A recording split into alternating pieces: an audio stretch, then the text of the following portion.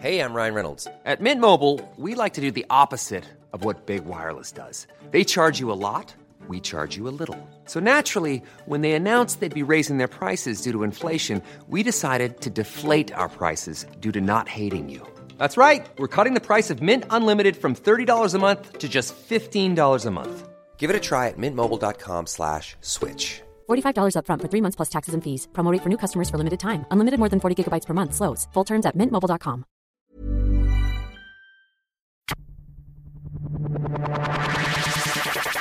Very happy for you to sit in between us.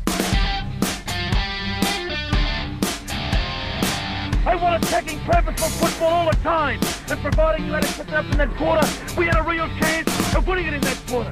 Now we've got our backs against the wall and we've got to fight.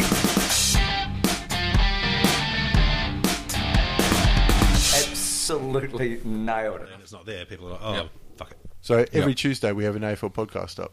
Yep. Which is, this is one of them. This will be up on Tuesday. Yeah. Round 12.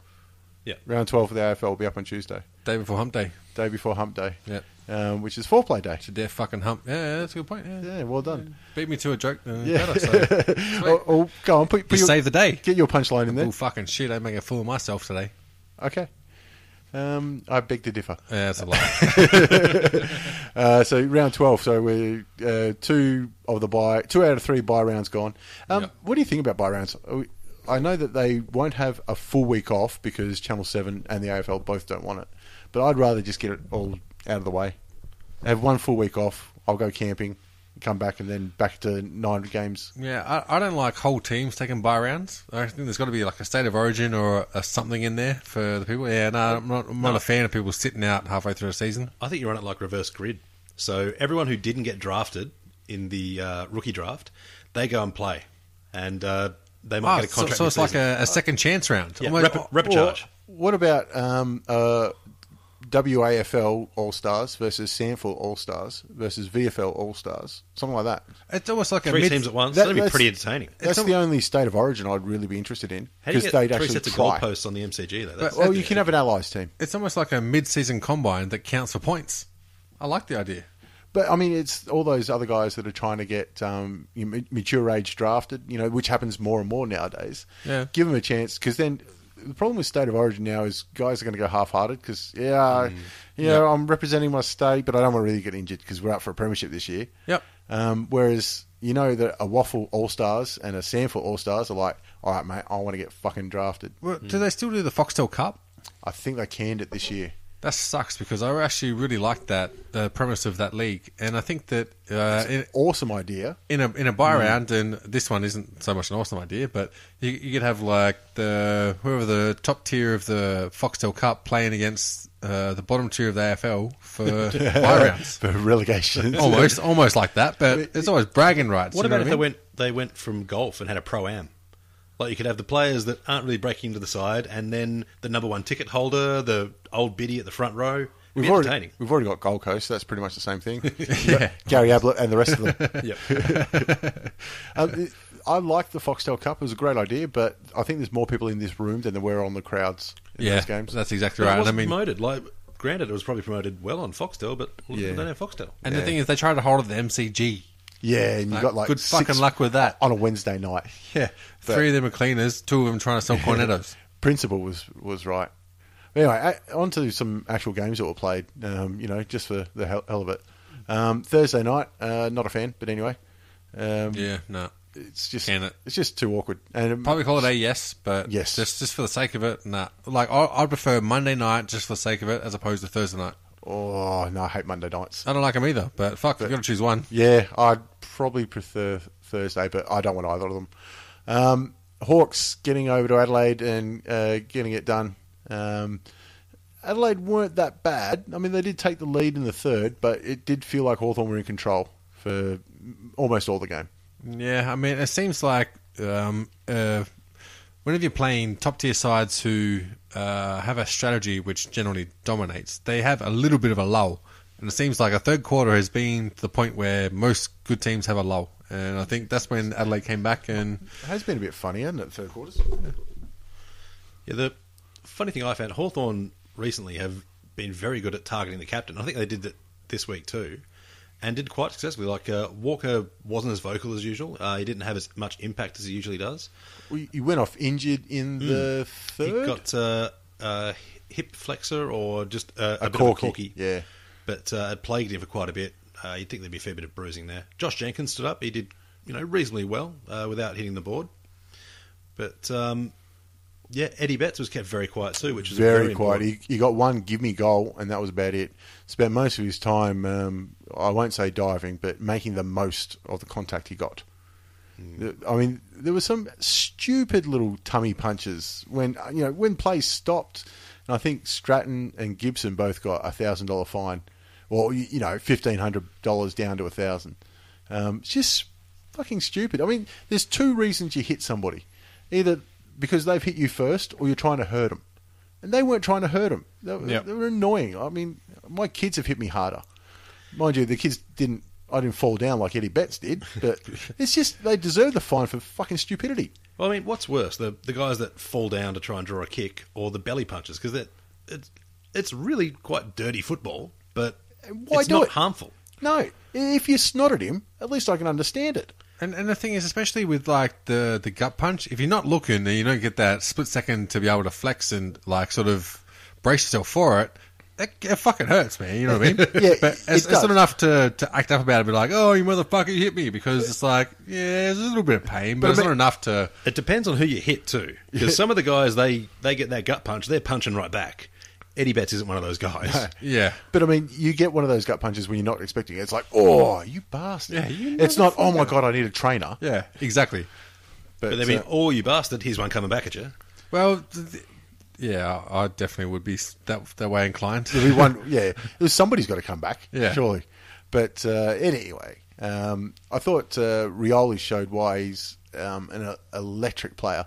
Some of his tackling, especially in the forward line, there's a few times, I think it was Talia, who had 2 meters on him. He just grabbed him he had a wrist, I think, dragged him back, and I'm like, you're going nowhere, son. Yep. And there was that play where he kept the ball in on the boundary line, took 2 steps, and hit a target in between 3 crows on the left. Jesus. I think it was Suckling, for Suckling's only goal.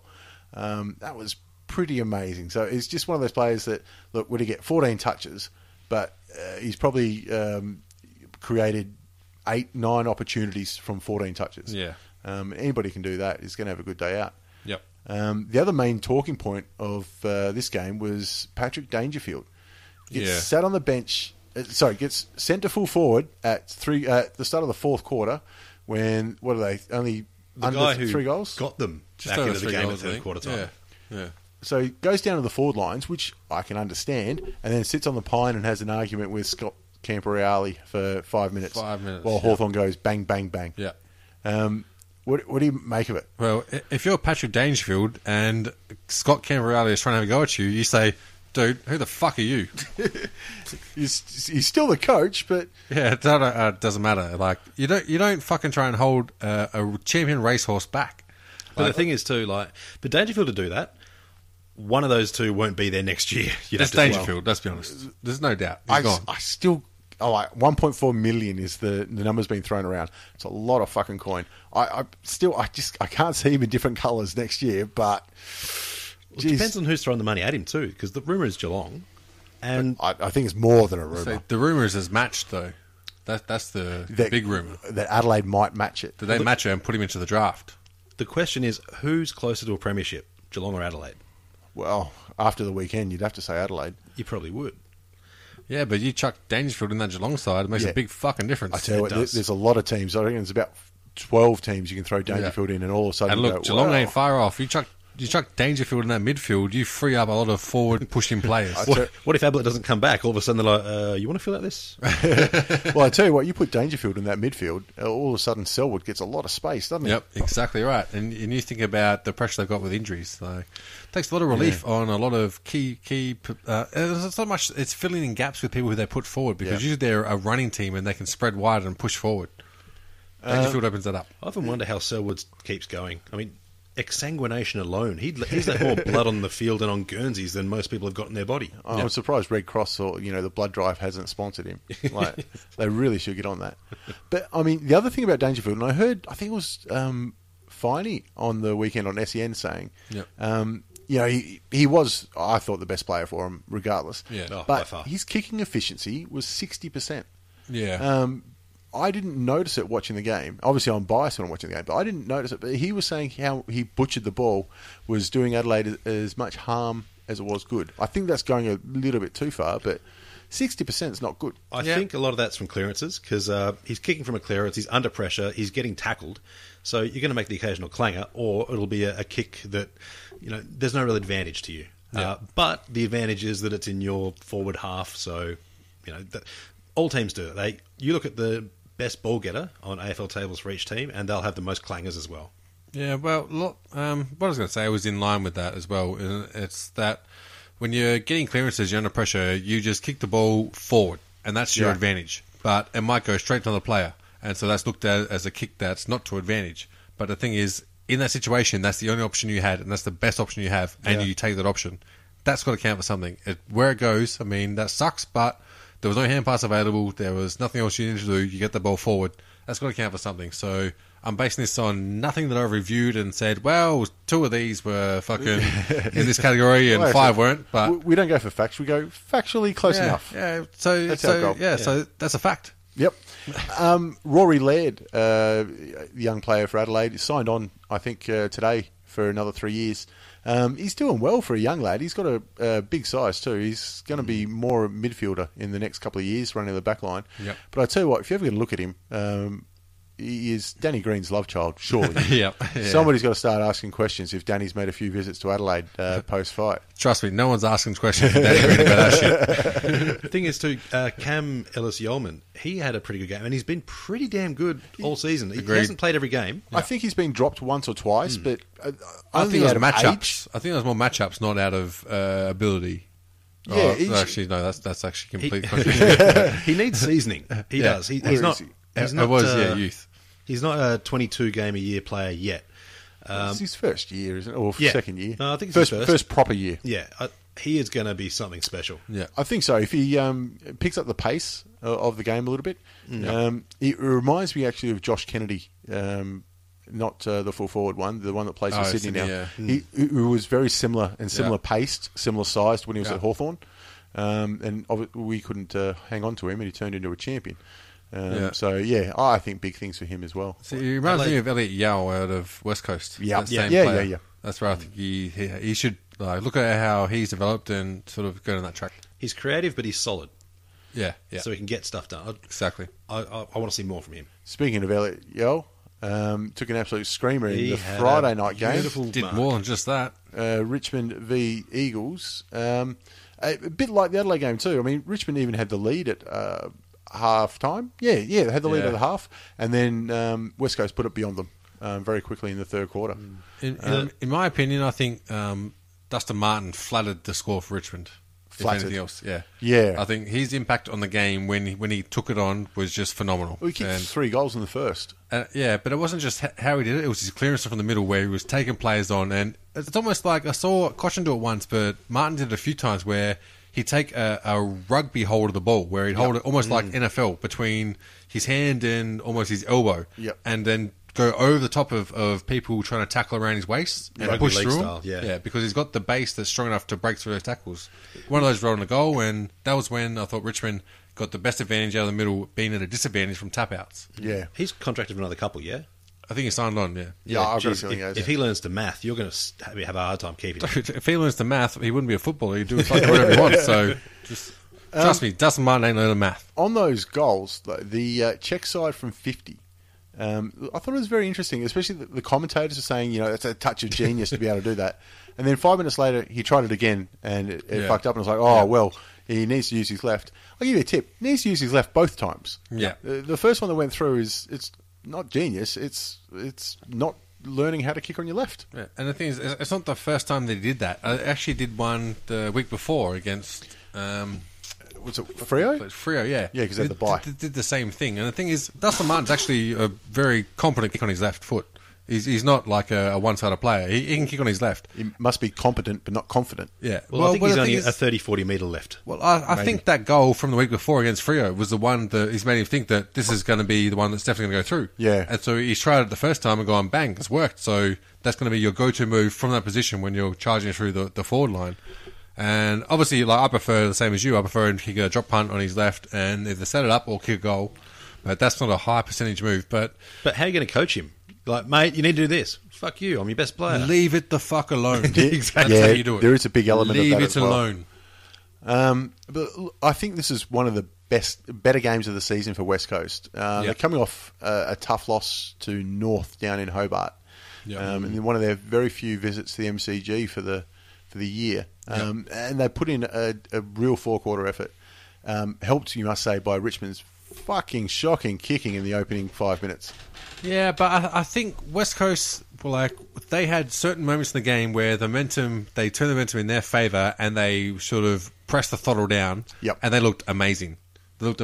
And Richmond were always counteracting to that. Yeah. And a lot of it was Dustin Martin. But Richmond didn't show that initiative to when they had a sniff of being in the lead or even got the lead. I think it was in the third or second. Half-time. Half-time, yeah. Half-time. They didn't do what West Coast did when they were being aggressive. Yeah. Richmond were always reactive. And look, I think West Coast were just too good. At the end of the day, they were just too good. But Richmond, I think they can't be too disappointed in the effort that they did because they didn't give up. I think hit-outs is the main thing that smashed you. Like, if you don't get first use of the ball, it makes it so much harder. And Yeah, we saw that especially in the North GWS game. But Yeah. here too, like, I think it was mid-40s to 20, so you're getting... 46 to 25, yeah. So you're getting almost double the opportunities to your players for first use. That's it. But I think that also has to go to credit to West Coast midfield as well, who actually picked them up and got the clearances because Yeah, we had the same disadvantage against Sandilands the week before with Freo, and we still managed to knock them off. So Gaff, Pritis, Maston, Shuey, Maston was awesome. Yo. Yeah, Maston was good year. amazing across half back and pushing forward. Like even it was pretty much the dominator from full back to centre half forward. Yeah. But they got decent contribution from their second strings too, like Darling, Lacroix. Yeah. They all got in and got nice little goals. Yeah, Darling especially. But I mean, that midfield, Pritis gets a lot of the credit. He's obviously the reigning Brownlow medalist. But that's such an even-keeled midfield. Like, if you stop one or two of them, you're not going to tag them. Yeah. But if you can beat them, in a matchup, you still got 3 or 4 others that are really strong driving players that run both ways. Well, it's the way West Coast has been built for a long time. Like, even back in the day, Strength you'd of the tag midfield, Judd, yeah. but then you got Cousins, you got Kerr, you got all these other guys, and they're a solid midfield. I think it was Matt Rose's first game back too. So he's only going to get better. And Jeremy McGovern holding down the back line. So that's not a certain. But it was a little bit disappointing for the Tigers, but to be honest, they're coming off a real purple patch for them. Yeah, and to be honest, as a Tigers supporter, I think they gave us ample opportunity to win the game, and we didn't take advantage of it. The kicking in the first 5 minutes, they hit an eagle on the chest 6 out of 7 times or something like that. So I don't think we deserved to win, but we had our chances. So Absolutely. I'm not disappointed at all. Speaking of purple patches, what's with the purple detailing on the Guernsey? It was the Somebody and Madeline Foundation. Alana and Madeline, yeah. Violence against kids or something like that. Which at a Richmond game, they've been murdering their kids for ages. I don't know if it's Don't know where I was going with that one. Madeline, I thought it was cancer. Madeline was Jack Rewalt's cousin. No, that's coming up. That's Really? Yeah, that's okay. That's my mistake. It's a different one. But I know that's they were Maddie. But the thing is, We have to sack our research. I reckon. Madeline, I thought was anyway. Anyway. I thought that when they mentioned that they had purple on the Guernseys, they're going to sell them afterwards. I wasn't sure if they were selling the purple seams or the whole fucking Guernseys. Pretty sure it's a whole Guernsey. I would think so, because I mean, if shit's that tight that you've got to sell the seams, nah, not taking the rest of fucking Guernsey. Take the seams, but that's it. Stitch these bastards back up. Yeah, put we're in them some back out fucking there. trouble. Now, if you got 6 out of 6 tipping this week, you're cheating. I'm just saying, Or you're rich. no, there's nobody got 6 out of 6. You could have been ambitious and picked Carlton. You could have been ambitious and picked Melbourne. But there's no way you could pick Carlton and Melbourne and not try and lose the other 4 matches. Yeah. Ridiculous. Carlton over Port. Like, you have to be a Carlton and a Melbourne supporter. And why would you be both of those at this time? Ron Barassi? I don't know. Yep. Probably only one. Probably only one. I didn't see this coming. Carlton were... Actually, no. It was almost predictable, this one. Carlton have put in some pretty good efforts since Malthouse got sacked. They were good, if you can say that, against Sydney in a 50-point loss. And they were just lacking against Adelaide the following week, where they went down by a couple of goals. And here they looked like they put Port away by early in the fourth. Until Port finally looked like they were playing the way everyone expected them to, and had plenty of chances to steal it.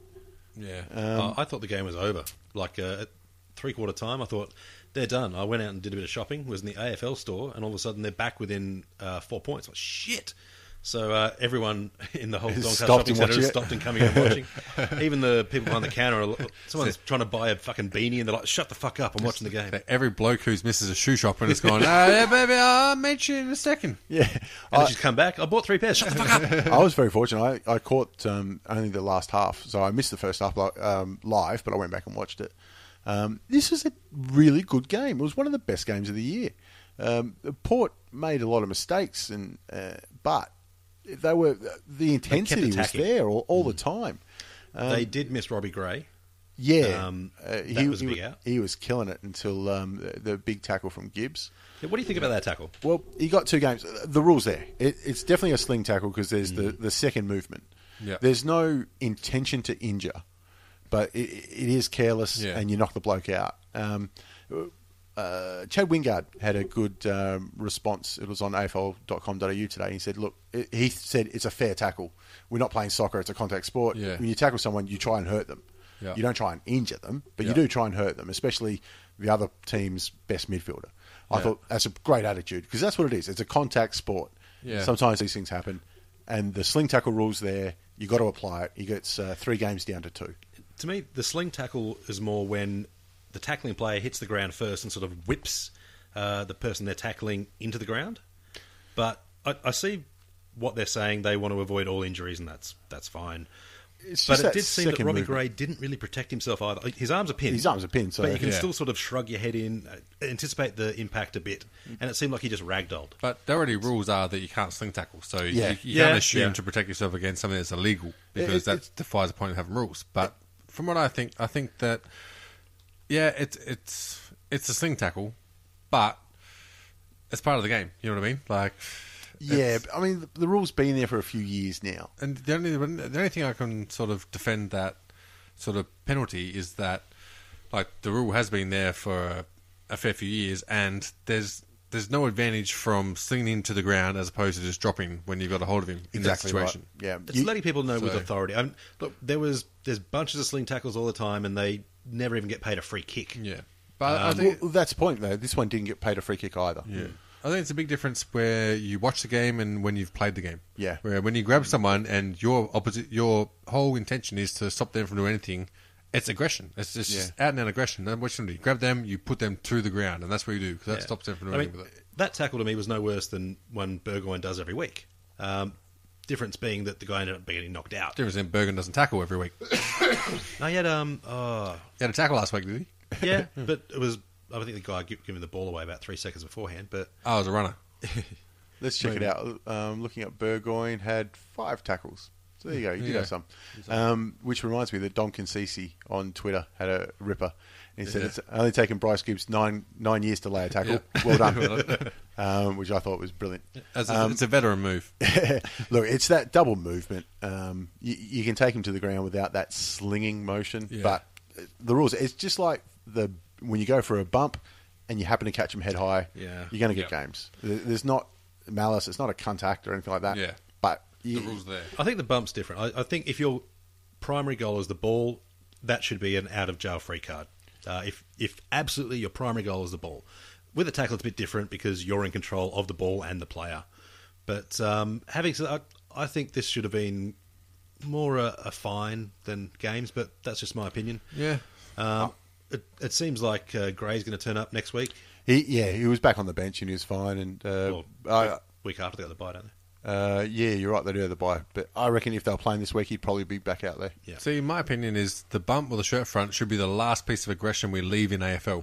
You can change whatever you want, but those one things, man, that's, you got to tackle. I Got to think be able to tackle. Defenders need to be able to intimidate their opposition, and these days they do it with a bit of a stomach slap, bit of hand to the back of the head as a spoil. Back in the day, you used to be able to shirt front people. Like Byron Pickett was the biggest one I remember seeing. He was the cheapest one. He wasn't the biggest one. He was the cheapest one. There were many people that did bigger ones, but that person saw them coming and braced themselves. I tell you what, I don't know if those two things are mutually exclusive, though. This is true. Speaking of tackles, Patrick Cripps was the leading possession getter and the leading tackler. He had a blinder. He had an absolute blinder. Or it mean he wasted all his handballs and then just had to tackle someone straight after him. So he was brilliant. What do you reckon happens now? Do you think Cripps is like, thanks, Juddy? He has had 22 handballs, so I reckon you could probably assume that touch over half of them went to the opposition. He had to tackle the cunt straight after.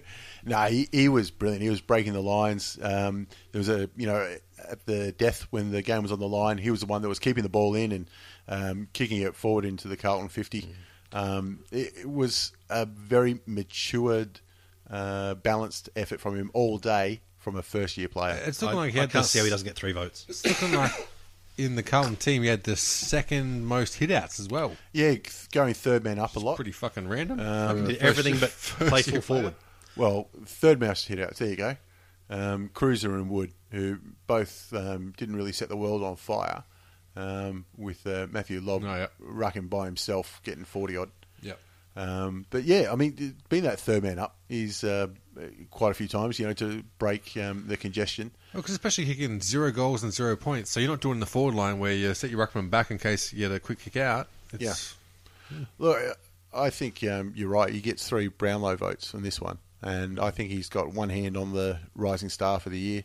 He's already got a nomination, so we're going to get nominated. Spectacular Rising Stars this year, though. I think he's the absolute front runner for me at the minute. I'm going Hogan. Yeah, I mean, Carlton really missing Judd at the moment, you'd say. And Malthouse. They found what their problem was. Get rid of the coaching record. Carlton really fucking missing talent at the moment. They're showing stuff, though. Like, this was a great win. They had endeavour. You'd almost rather the fact they had to fight off a resurgent Port Adelaide, unless you're a Carlton supporter, in which case you'd rather they win by 20 goals. But I don't think they're that picky at the minute. Yeah, they take what they can get.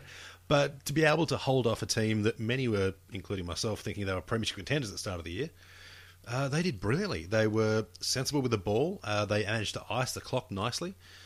I even thought up to the last few seconds that Port might be able to get a sneaky one, but that one turnover, that shitty kick from the middle when they were running forward. Kane Mitchell it was. Yep. Went nowhere, that kick.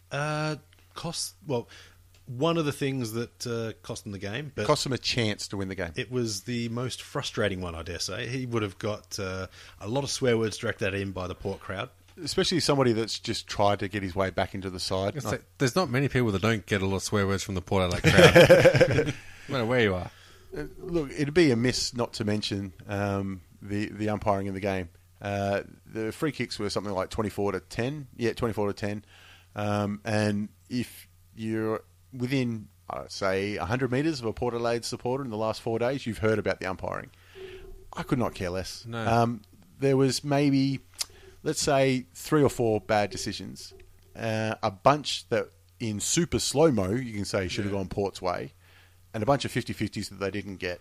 And this was in Adelaide Oval, yeah? No, it was at the MCG. MCG, the big one, though, was that callback, where the umpire in control's called a mark, and the other guy's got, no, it was touched, and so they've gone ball up. It's the correct decision. Yeah, it's the proper result of the decision, but the correct decision would have been play on. Yeah. Which he would have been tackled immediately. Most likely it would have been a ball up anyway. I'm saying that would have been, by the percentages, that's what would have happened. I got no problem with that. They called it right. The crowd was not massive, but geez, they were loud. It would have been hard to hear that touch, but you could see it was clearly touched. Kay Simpson said, I nearly marked it, which is just even having a bit of fun, I think. And the other one... Well, if it's so hard to hear, though, do you reckon they should just mic the umpires up to each other? They are mic'd up to each other. Well, then how the fuck can they not hear? Because he didn't yell touched. He knew it was touched, though, because he could see it. He wasn't the controlling umpire. The controlling umpire called a mark. The other one went, no, it's touched, mate. And that's when he stopped it and called it touched. I don't think you could overrule the controlling umpire. Well, if they marked the crowd, then they'd be able to tell him. The 3 umpires can each overrule each other.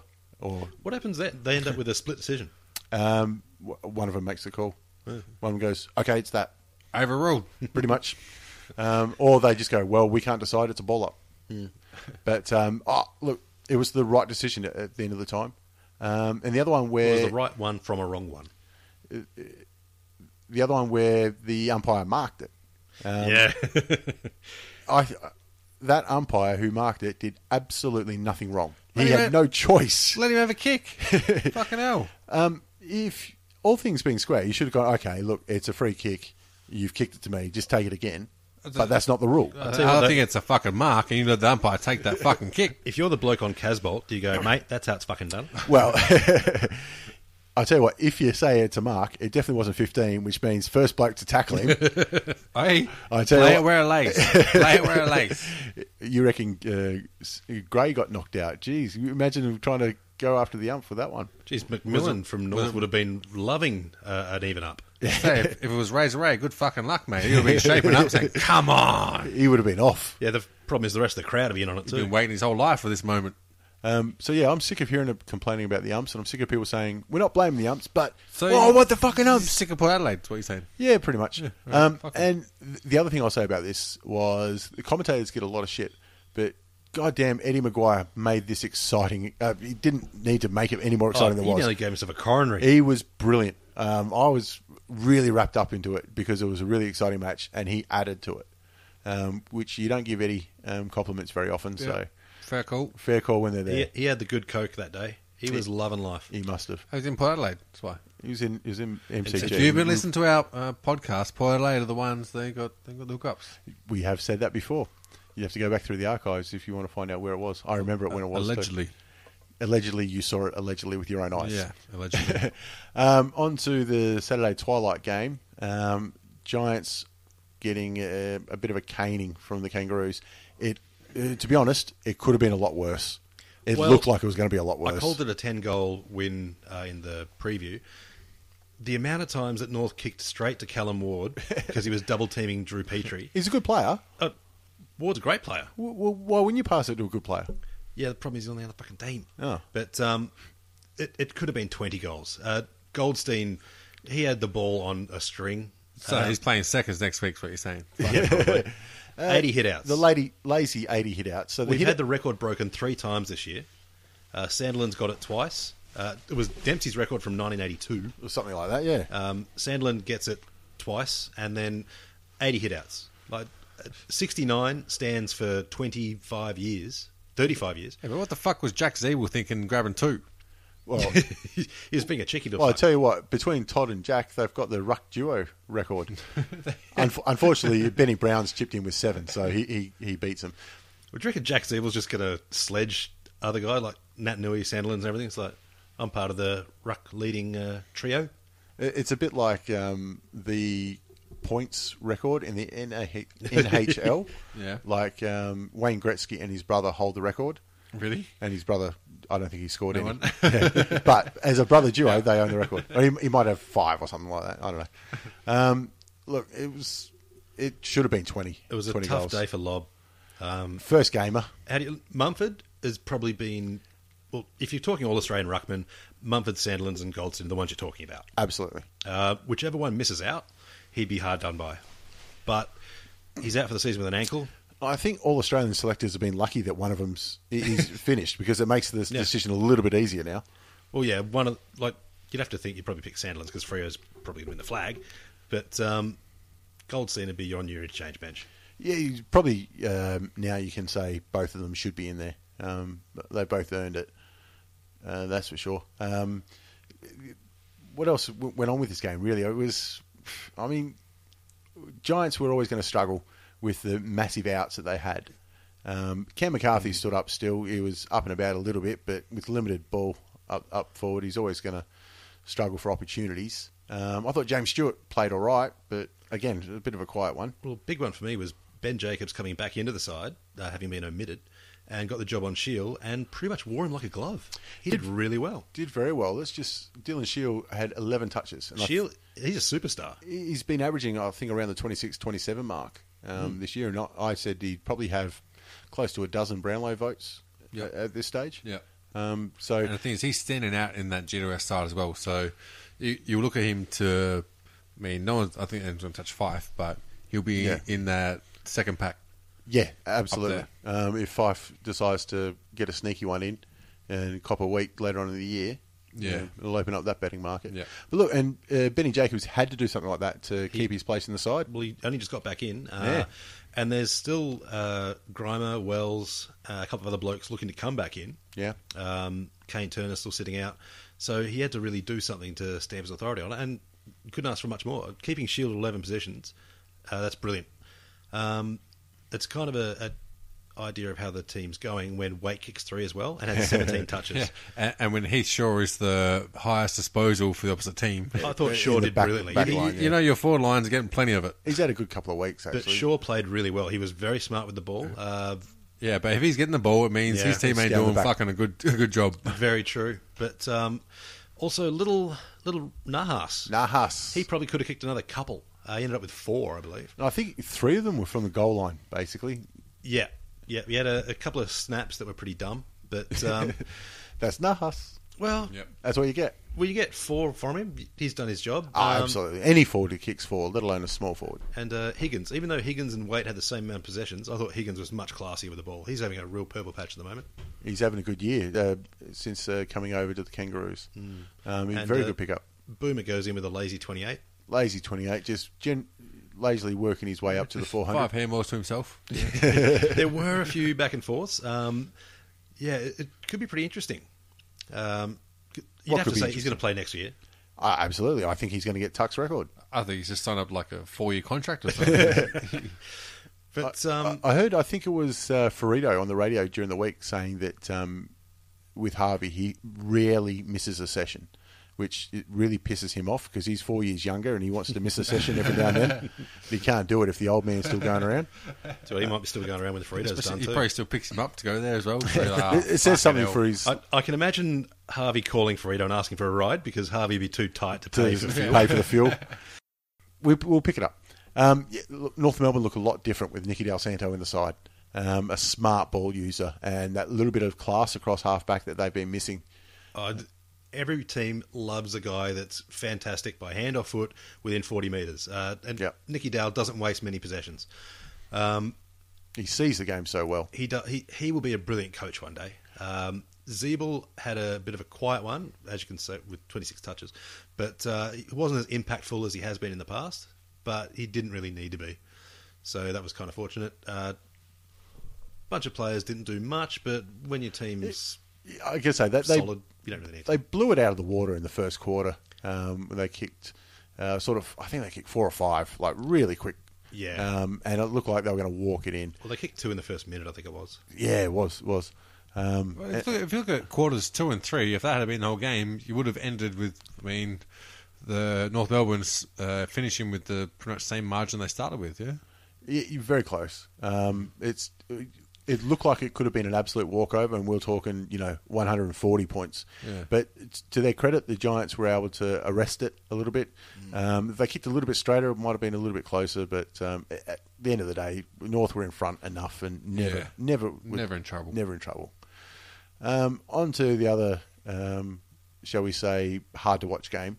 In the Bulldogs and the Lions, 70 odd points to the Bulldogs. We'll tell you about the game you didn't watch. Yeah. Well, the difference to me with this one was GWS North. GWS still attacked. They still tried to get flow, tried to run in packs, and they had some brilliant plays. Brisbane, no. They seem to sort of get one handball and then, oh, fuck, where do I go? Oh, I'm being tackled. They've been decimated by injuries, and it looks like some of them are just, oh, fuck, we have to show up again. Yeah, it's kind of funny, too, when you look at the score worm. All the other games, the scale is different. Yeah. Like, it scales down so that the maximum margin is like 45 points. With this one, they've had to zoom out a bit and go up to 90 just because of the last quarter blowout. There's nothing more disheartening for a supporter than your team's getting beaten and they just go, oh, well, we're fucked and give up. Yeah. In Carlton's defence, a lot of their losses, they've fought to the very last siren just to get that extra possession. Probably because they're worried about their contracts being renewed. But which is fine. Yep. Look, if you're not playing for the team, play for yourself. Just play for something. I don't think Brisbane are playing for anything. I think they were just accepting the fact that this season's a write-off. They're not giving a shit. The only positive was they did have one injury in the game, and I've forgotten the lad's name now, but the reports were he's fine and he'll be playing next week. So at least they haven't got more injuries to add. Look, on the Bulldog side of things, they had a bit of a day out. Stringer did some magic. Stringer was, he kicked one of the goals of the week. He's nominated for it, but there was a bloke sitting in the goal square by himself. But, when there's a car up for grabs or whatever goal of the year gets you. Make hay while the sun shines. I don't think there's many forwards who would begrudge him taking the shot because most of them do it themselves. When Ben McAvoy came across to Hawthorn, one of the worst things I thought was, oh, fuck, now I have to hear BT go on about big boy McAvoy all the time. Jesus Christ, he tried to make the package happen with Jake Stringer. Yeah. Every time him and Darcy got it, the package has got it. Here he is, the package. I think the first time, it's like, oh, yeah. Second time, okay, we're trying to make this a thing. Third to the 100th time, fuck off. No, I don't listen to BT and Darcy when they're on together. Oh. BT because of that stupid bullshit. He's trying to be Rex Hunt Mark II. Somebody coined the phrase Darsole. Well, Darcy because he keeps clicking his tongue. I mean, I've talked about it before. Yeah. He just keeps going, and you see Stringer coming into the goals. Oh, he's looking good there. It drives me fucking nuts. And now that I've pointed it out to everyone, I'll drive you nuts too. So he's fucked. Look, Dogs had a good day out. Stringer kicked 5. Tom Boyd kicked 4. But never really under that much pressure. It's just... Yeah, they won by 70-odd against pretty weak opposition. I don't know what else you can really say about the game. Well, I mean, Beams did pretty well. But again, running around in circles and running backwards sometimes. And I mean, in terms of hit-outs, I think old mate did quite well. Stefan Martin. He's having a good year. Yeah. He was against Minson and Roughhead and did quite well with that. Well, I mean, there's only one ruckman for the Bulldogs, really, in Minson. Roughhead's a pinch hitter. Yeah. But it's hard to pull positives, but you'd say Martin did quite well. If his Rovers aren't able to read his taps, then maybe they should talk a bit more, I don't know. But he'd be one guy that you, as a coach, you wouldn't be pulling him outside and ripping him a new arsehole. And I think just him and Beams are the only ones who have that ability to say that. Yeah. Hard to watch game, but I mean, the Bulldogs did what they needed to do, and they got a nice little percentage booster by playing the 17th placed Brisbane. On to one of the biggest wins in Paul Roos coaching at Melbourne's time. Yeah. If you just fast forwarded the last match review, we're talking about Geelong v Melbourne, obviously. Geelong versus Melbourne down at the Cattery. Corey Enright's 300th. Hogan is a late withdrawal. Who gave him a chance? I mean, I think they were $6 before the first think they bounce. were 8.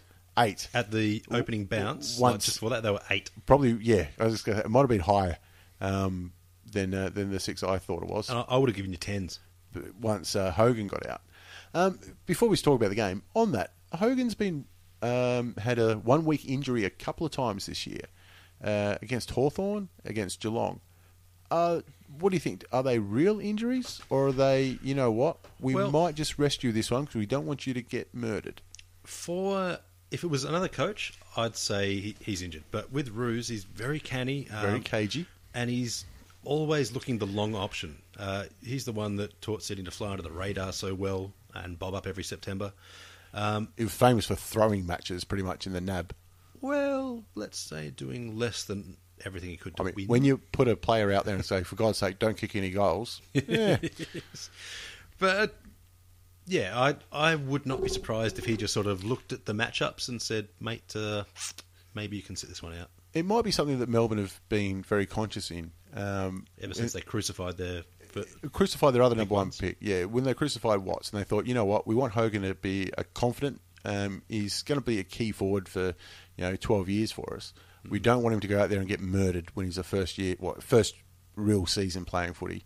We might just strategically rest a big man. Well, the best thing for him too is they've got guys like Nathan Jones running around who, if Hogan gets roughed up, he's not shy at all to go and let him know that that's not on. And I tell you what, even though he is young, it's a brave man that goes to rough up Hogan. He's a Hulkster. But look, it's got to be a heartbreaking day for Geelong. But Melbourne were just full of beans.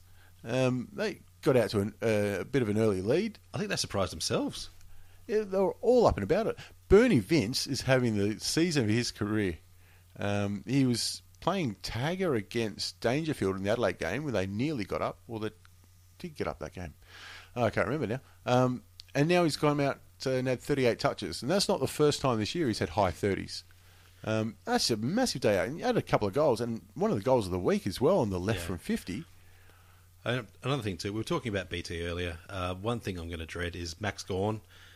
He's come up and he's had a great game, so he's going to probably earn a nickname at some stage. Where did that come from, Maxi Gawn? He's only just got back into the side. He's taken pack marks all over the bloody ground. He's got 44 hitouts, 19 touches, bobs in for a quick goal, 5 tackles. He's done everything. And look, he's in a round where Ruckman are in the highlight just because of the Goldstein's record-breaking hit out.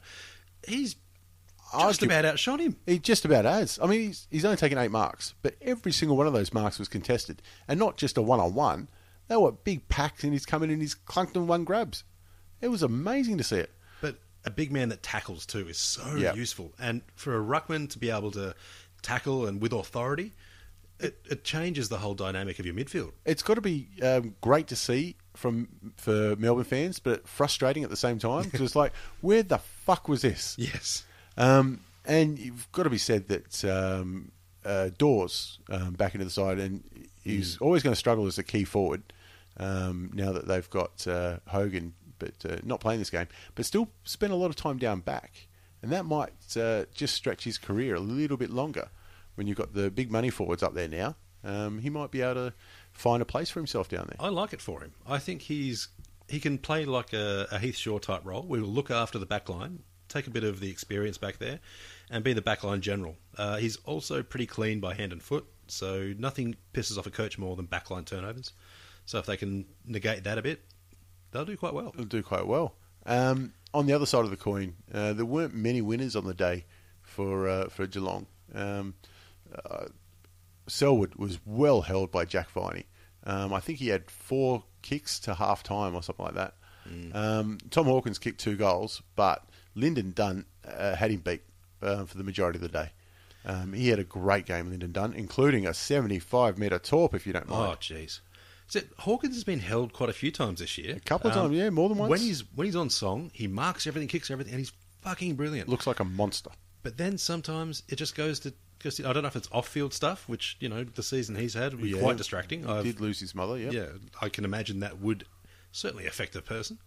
But, for his on-field effort, he's trying, but for some reason the game tempo just doesn't match him very well sometimes. No.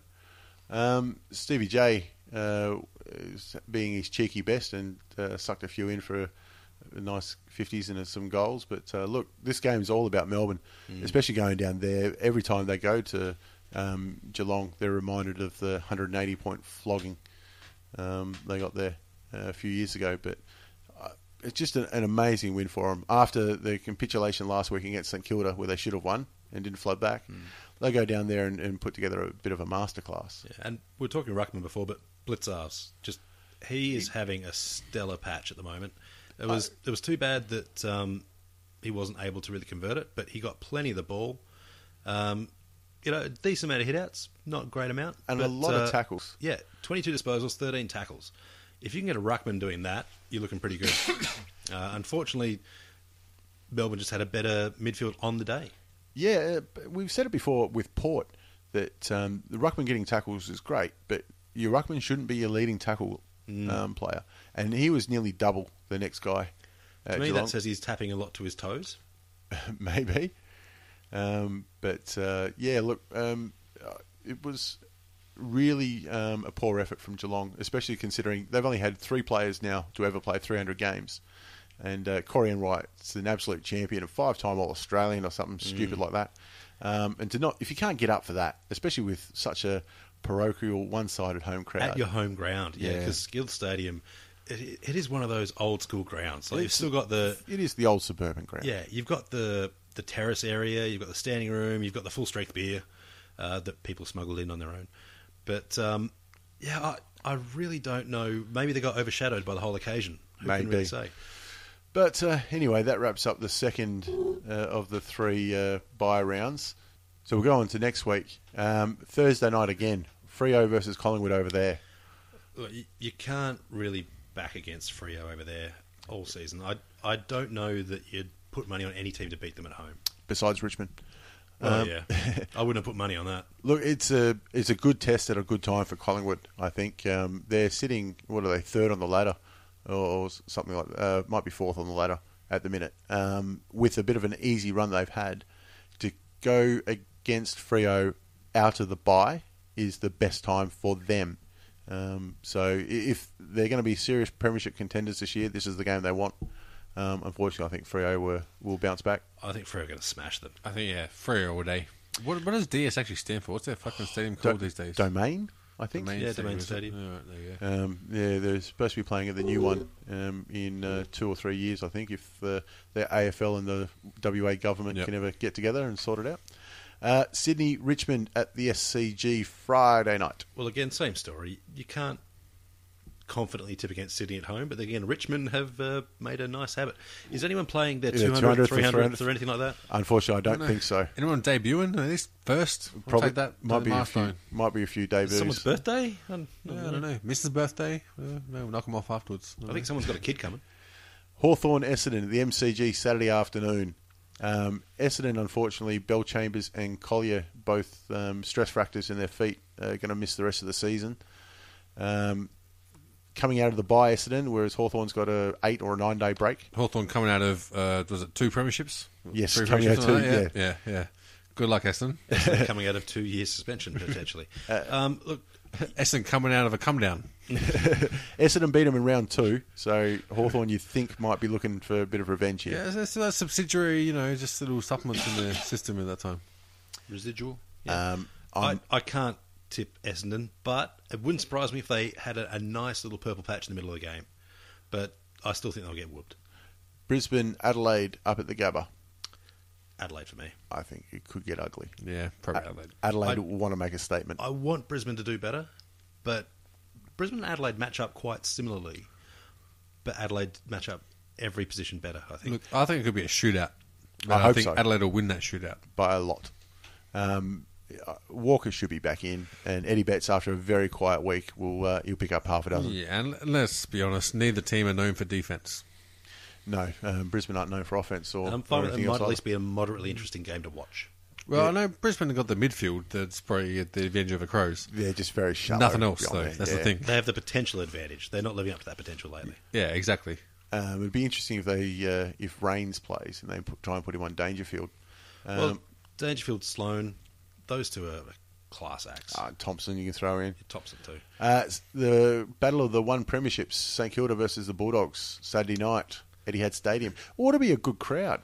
Game of the round, I'm calling it. I reckon Bulldogs are going to just really try and stamp on this because they want to belt the piss out of St Kilda. St Kilda, though, their list management has been quite good. They're the only team without an injury. Really? They've got a clean injury list? Clean. They've got a couple of guys up for test. Yep. The only other team that could say that is Hawthorn. They've only got one injury at the moment. I think that's a test as well. We got Matt Spanger, who played... He was in VFL. Played VFL, yeah. And had a great game too. And we got a few that are still working their way through the VFL, but they're able to be picked. Yeah, they're fit. We're very close to full strength. And then you look at some of the sides who've got just shit tons. The last time these two met earlier in the year, Bulldogs got out to a 50-point lead or something ridiculous, and St Kilda pegged them back. They did, I think it was by a couple of points, wasn't it? Yeah, very close. Points. Massive finish. I can see the same thing happening. I think Bulldogs will still be too classy, but I wouldn't be surprised if St Kilda have a nice run towards the end. See, I'm picking this as the first draw of the season, and I'm using that on the proviso that there hasn't already been a draw because I haven't actually researched this. No, you're correct. There hasn't been a draw yet this year, but Well, I tell you what, it could go first that way. draw. Bulldogs will find it much harder against St Kilda than they did against Brisbane. Now that we've said that, Western Bulldogs probably hidden by 20. And Carlton versus Gold Coast on Sunday, and it could be the return of G. Ablett. Yeah. That will be the only thing that Gold Coast would be able to celebrate, I think, because Carlton are up and about. They've got raging fucking anger boners. They're going to be loving life at the moment. They've got their win. They earned it. They've been playing good. Hey, I'm Ryan Reynolds. Recently, I asked Mint Mobile's legal team if big wireless companies are allowed to raise prices due to inflation. They said yes. And then when I asked if raising prices technically violates those onerous 2-year contracts, they said, "What the f*** are you talking about, you insane Hollywood ass?" So to recap, we're cutting the price of Mint Unlimited from $30 a month to just $15 a month. Give it a try at mintmobile.com/switch. $45 up front for 3 months plus taxes and fees. Promo rate for new customers for limited time. Unlimited more than 40 gigabytes per month. Slows full terms at mintmobile.com. Get up to 30% off wedding jewelry at BlueNile.com and remember the joy of your wedding day forever. Blue Nile offers everything from diamond and lab-grown diamond wedding bands to classic pearls, earrings you can design yourself, even gorgeous sapphire pieces for your something blue. Whatever you choose, Blue Nile's pieces are all graded for excellence, for a lasting memento as brilliant as the love that inspired it. Right now, get up to 30% off at BlueNile.com. BlueNile.com. The last month. I can't see Gold Coast matching them, even if G Ablett's back. The first thing you're going to do if G Ablett comes back is test him out, surely. Yeah, no, see, I'm of a different opinion. I think that Carlton, Richmond and Melbourne have been like buddies down the bottom of the table where as soon as they give you a little bit of hope, that's when they just go, yeah, fuck, membership, huh? You bought membership, you dumb fucker. Yeah, we'll show you about what that's fucking worth. So I'm tipping Carlton going to absolutely disappoint all their fans and go down by 4 goals. I'd like to see that.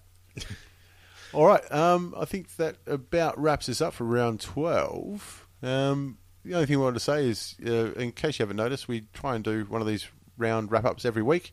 So every Tuesday you can see the next one, and we'll have a few intermediate episodes happen in between. But yeah, check out the round wrap-ups every Tuesday morning.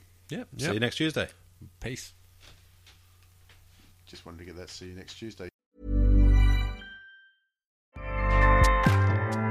Acast powers the world's best podcasts. Here's a show that we recommend. The Real Housewives is a guilty pleasure for most, but if you're looking to not feel guilty about that pleasure, tune in to Everything Iconic with me, Danny Pellegrino, where I break down all the messy moments and behind-the-scenes antics of Bravo's popular franchise. And on Everything Iconic, I also interview celebrity guests like Kelly Ripa, Keke Palmer, Drew Barrymore, Cameron Diaz, and more about their guilty pleasures, their past work, and so much more. So if you're pop culture obsessed and find yourself watching way too much reality TV like me, tune into Everything Iconic with Danny Pellegrino, wherever you listen to podcasts. Acast helps creators launch, grow, and monetize their podcasts everywhere.